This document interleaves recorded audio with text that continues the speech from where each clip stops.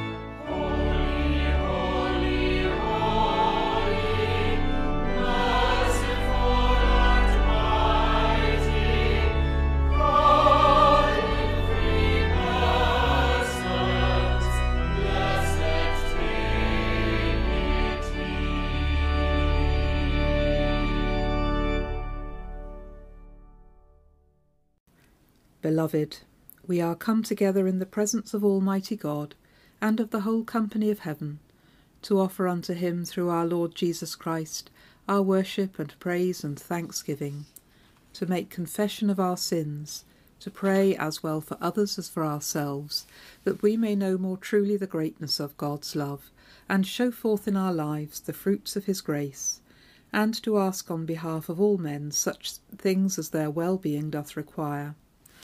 Wherefore let us kneel in silence, and remember God's presence with us now.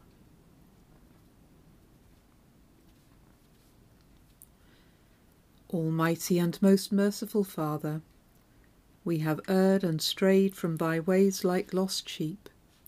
We have followed too much the devices and desires of our own hearts. We have offended against thy holy laws. We have left undone those things which we ought to have done, and we have done those things which we ought not to have done, and there is no health in us. But thou, O Lord, have mercy upon us miserable offenders. Spare thou them, O God, which confess their faults. Restore thou them that are penitent, according to thy promises declared unto mankind, in Christ Jesus our Lord. And grant, O most merciful Father, for his sake, that we may hereafter live a godly, righteous, and sober life, to the glory of thy holy name. Amen.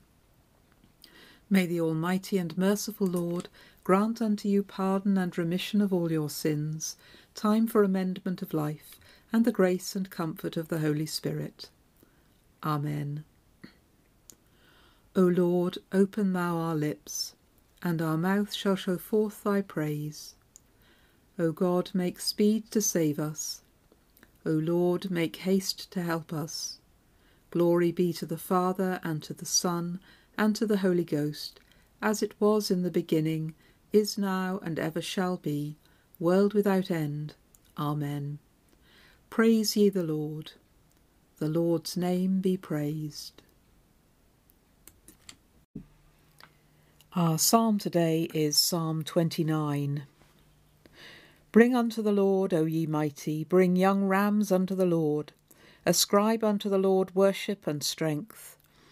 Give the Lord the honour due unto his name. Worship the Lord with holy worship. It is the Lord that commandeth the waters. It is the glorious God that maketh the thunder. It is the Lord that ruleth the sea.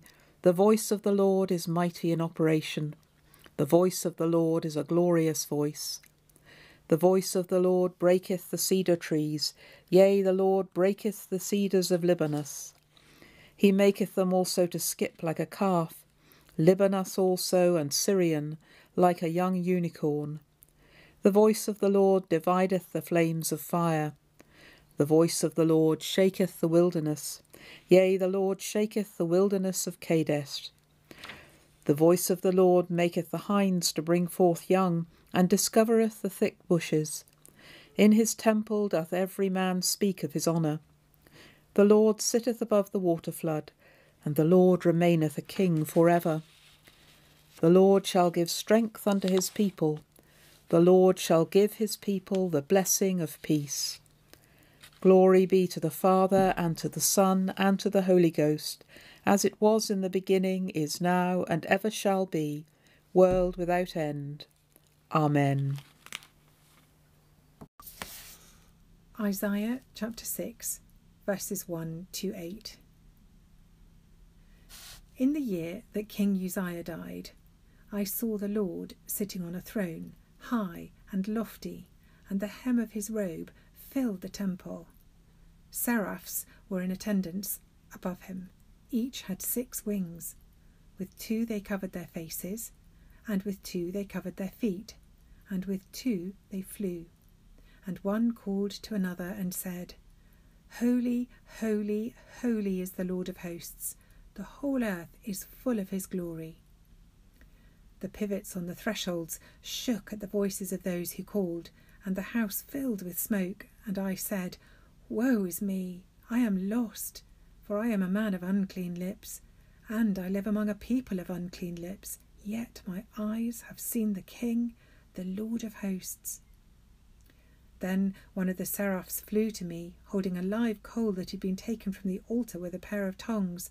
The seraph touched my mouth with it and said, Now that this has touched your lips, your guilt has departed, and your sin is blotted out. Then I heard the voice of the Lord saying, Whom shall I send, and who will go for us? And I said, Here am I, send me. This is the word of the Lord. Thanks be to God. We say the Magnificat together. My soul doth magnify the Lord, and my spirit hath rejoiced in God my Saviour, for he hath regarded the lowliness of his handmaiden. For behold, from henceforth all generations shall call me blessed. For he that is mighty hath magnified me, and holy is his name. And his mercy is on them that fear him throughout all generations. He hath showed strength with his arm. He hath scattered the proud in the imagination of their hearts. He hath put down the mighty from their seat, and hath exalted the humble and meek. He hath filled the hungry with good things, and the rich he hath sent empty away. He, remembering his mercy, hath holpen his servant Israel, as he promised to our forefathers, Abraham and his seed for ever. Glory be to the Father, and to the Son, and to the Holy Ghost, as it was in the beginning, is now, and ever shall be, world without end. Amen. Today's Gospel reading comes from John chapter 3, beginning at the first verse. There was a Pharisee named Nicodemus, a leader of the Jews. He came to Jesus by night and said to him, "Rabbi, we know that you are a teacher who has come from God, for no one can do these signs that you do apart from the presence of God." Jesus answered him, "Very truly I tell you, no one can see the kingdom of God without being born from above." Nicodemus said to him, "How can anyone be born after having grown old? Can one enter a second time into the mother's womb and be born?" Jesus answered, "Very truly I tell you, no one can enter the kingdom of God without being born of water and spirit. What is born of the flesh is flesh, and what is born of the Spirit is spirit. Do not be astonished that I said to you, you must be born from above. The wind blows where it chooses, and you hear the sound of it, but you do not know where it comes from or where it goes. So it is with everyone who is born of the Spirit." Nicodemus said to him, "How can these things be?" Jesus answered him, "Are you a teacher of Israel, and yet you do not understand these things? Very truly I tell you, we speak of what we know and testify to what we have seen, yet you do not receive our testimony. If I have told you about earthly things and you do not believe, how can you believe if I tell you about heavenly things? No one has ascended into heaven except the one who descended from heaven, the Son of Man. And just as Moses lifted up the serpent in the wilderness, so must the Son of Man be lifted up, that whoever believes in him may have eternal life. For God so loved the world that he gave his only Son, so that everyone who believes in him may not perish, but may have eternal life. Indeed, God did not send his Son into the world to condemn the world, but in order that the world might be saved through him." We say the Nunc Dimittis together. Lord, now lettest thou thy servant depart in peace, according to thy word. For mine eyes have seen thy salvation, which thou hast prepared before the face of all people, to be a light to lighten the Gentiles, and to be the glory of thy people Israel. Glory be to the Father, and to the Son, and to the Holy Ghost, as it was in the beginning, is now, and ever shall be, world without end. Amen. And we say the Apostles' Creed. I believe in God the Father Almighty, maker of heaven and earth, and in Jesus Christ, his only Son, our Lord, who was conceived by the Holy Ghost, born of the Virgin Mary, suffered under Pontius Pilate, was crucified, dead, and buried. He descended into hell. The third day he rose again from the dead. He ascended into heaven, and sitteth on the right hand of God the Father Almighty. From thence he shall come to judge the quick and the dead. I believe in the Holy Ghost, the Holy Catholic Church, the communion of saints, the forgiveness of sins, the resurrection of the body, and the life everlasting. Amen. The Lord be with you. Let us pray. Lord, have mercy upon us. Christ, have mercy upon us. Lord, have mercy upon us. Our Father, who art in heaven, hallowed be thy name. Thy kingdom come, thy will be done on earth as it is in heaven. Give us this day our daily bread, and forgive us our trespasses, as we forgive those who trespass against us. And lead us not into temptation, but deliver us from evil. Amen. O Lord, show thy mercy upon us, and grant us thy salvation. O Lord, save the Queen, and mercifully hear us when we call upon thee. Endue thy ministers with righteousness, and make thy chosen people joyful. O Lord, save thy people, and bless thine inheritance. Give peace in our time, O Lord, because there is none other that fighteth for us, but only thou, O God.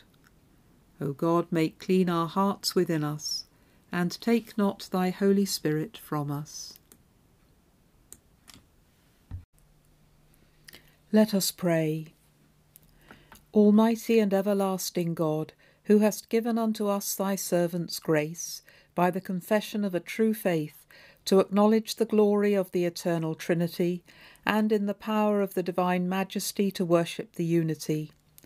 We beseech thee that thou wouldst keep us steadfast in this faith, and evermore defend us from all adversities, who livest and reignest one God, world without end.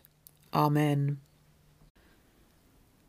O God, from whom all holy desires, all good counsels, and all just works do proceed, give unto thy servants that peace which the world cannot give, that both our hearts may be set to obey thy commandments, and also that by thee we, being defended from the fear of our enemies, may pass our time in rest and quietness, through the merits of Jesus Christ our Saviour. Amen. Lighten our darkness, we beseech thee, O Lord, and by thy great mercy defend us from all perils and dangers of this night, for the love of thy only Son, our Saviour, Jesus Christ. Amen. In the name of God, Father, Son, and Holy Spirit. Amen. Be afraid, be very afraid.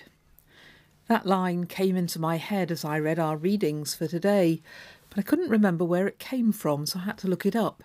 It turns out it's from David Cronenberg's 1986 film The Fly, which is based on a short story by George Langelaan about a man who's half turned into a fly in a botched scientific experiment. At which point it all came back to me. I've never seen the film, but I did read the story many years ago, and I've always wished I hadn't. I was indeed afraid, very afraid. Fear is a strange thing. Logically, you'd think we'd all want to avoid it, and yet we seem to be drawn to scary experiences, whether it's reading or watching a horror story, or going on a scary ride in a theme park. Of course, in those situations, the fear is tamed by the knowledge that the story is made up and the scary ride has, we hope, been thoroughly inspected by the health and safety officials. Perhaps we need to play act our fears, so we're ready for the real thing. But perhaps also we know that sometimes frightening experiences can be important, a gateway to something new, a moment of growth. In our readings today, we meet two frightened men who discover exactly that. The prophet Isaiah in the Old Testament stands in the temple in Jerusalem, where God was believed to be present at the heart of Israel. It was a very familiar place to Isaiah, but on this day something very strange was happening there. Isaiah had a vision of God, high and lofty, and the hem of his robe filled the temple. Around him were mysterious beings, seraphim, flying with their 6 wings, and singing to one another, "Holy, holy, holy is the Lord of hosts." It wasn't just a cry of worship, it was also a warning.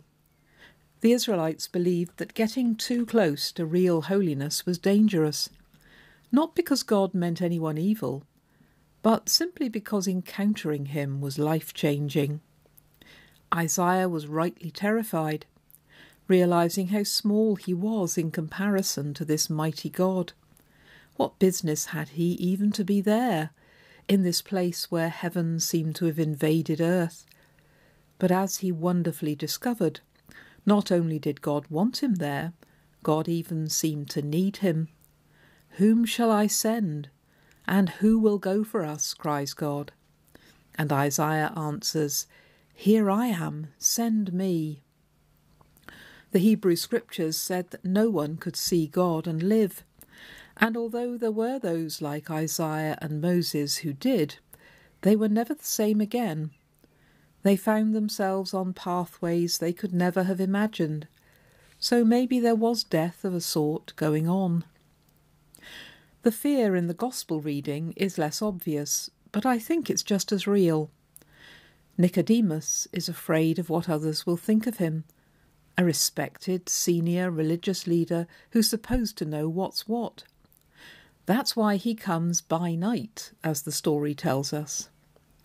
Why would he want to talk to this radical preacher, Jesus, just a carpenter from Nazareth, who's been upsetting the traditional order?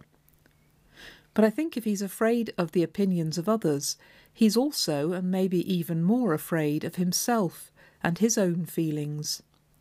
He senses that there's something about Jesus that feels like the presence of God, something of that holiness which so frightened Isaiah. Nicodemus can't understand or explain it. Jesus has no training, no background, no standing in society. But he can't deny it either.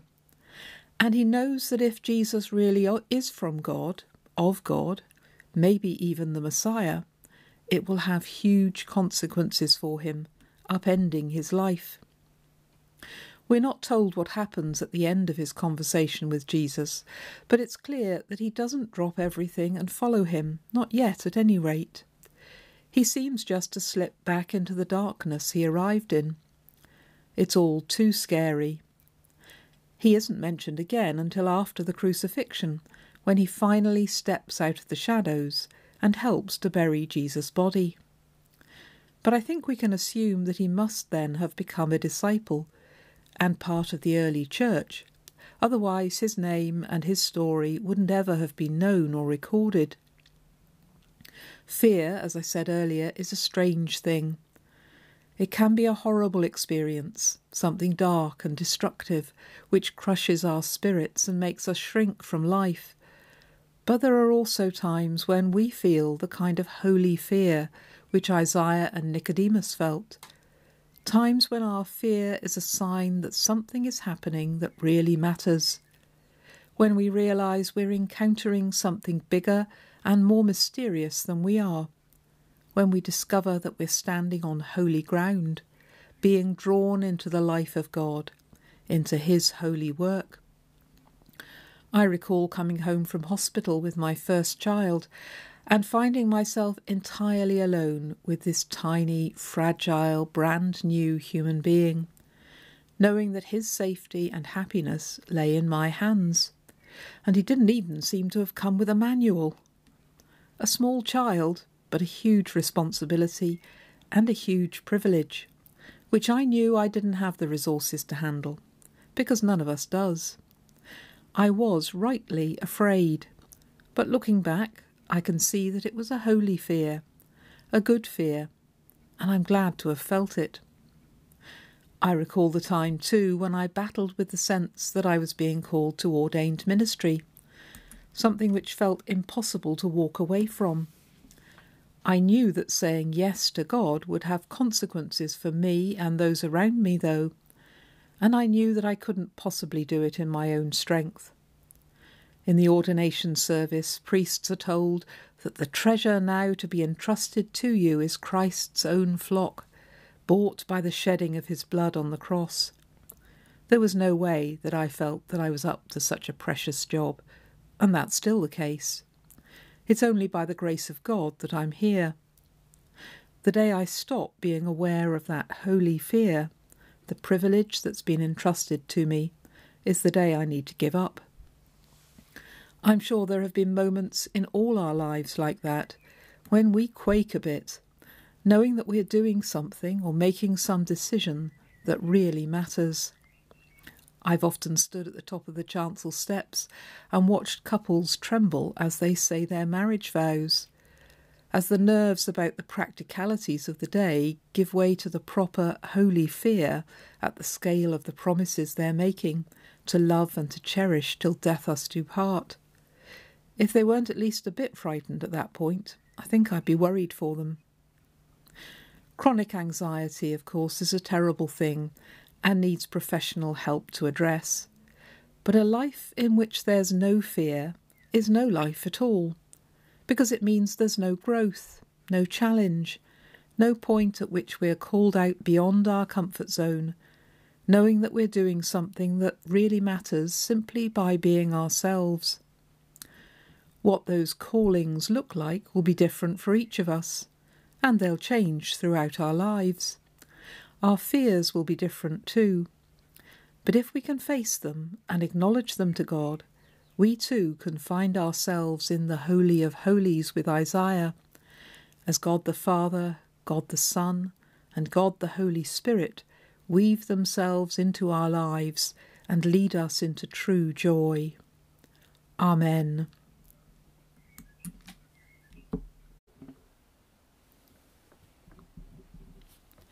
Let us pray. Trinity of love, Father, Son, and Holy Spirit, you call us into your presence. Help us to trust your love for us and for all people, so that we can come boldly to you and know ourselves to have come home. Lord, in your mercy, hear our prayer. Trinity of love, we pray for all who feel alone and unloved today, to all who feel overlooked or left behind, treated as if they did not matter or discounted by those who hold power. We pray especially for those who suffer discrimination and oppression.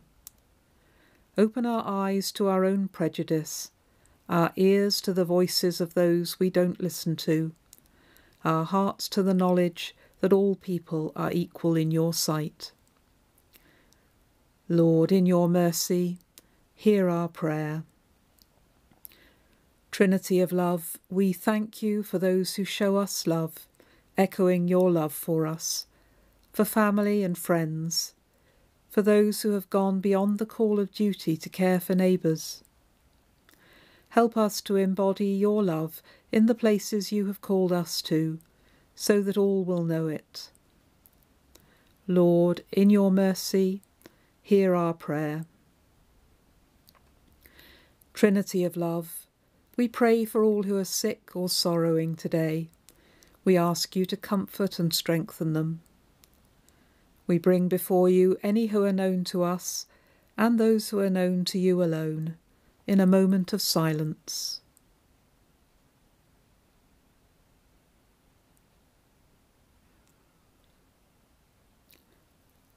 Lord, in your mercy, hear our prayer. Trinity of love, we thank you for your promise that in life and in death we are enfolded in your love, and we pray for all who have died, entrusting them into your keeping. Lord, in your mercy, hear our prayer. And now, in the words of the 17th century Bishop Thomas Ken, to God the Father, who first loved us and made us accepted in the Beloved, to God the Son, who loved us and washed us from our sins in his own blood, to God the Holy Ghost, who sheddeth the love of God abroad in our hearts, to the one true God, be all love and all glory for time and for eternity. Amen. The peace of God that passeth all understanding, keep your hearts and minds in the knowledge and love of God, and of his Son, Jesus Christ our Lord. And the blessing of God Almighty, the Father, the Son, and the Holy Spirit, be among you and remain with you always. Amen.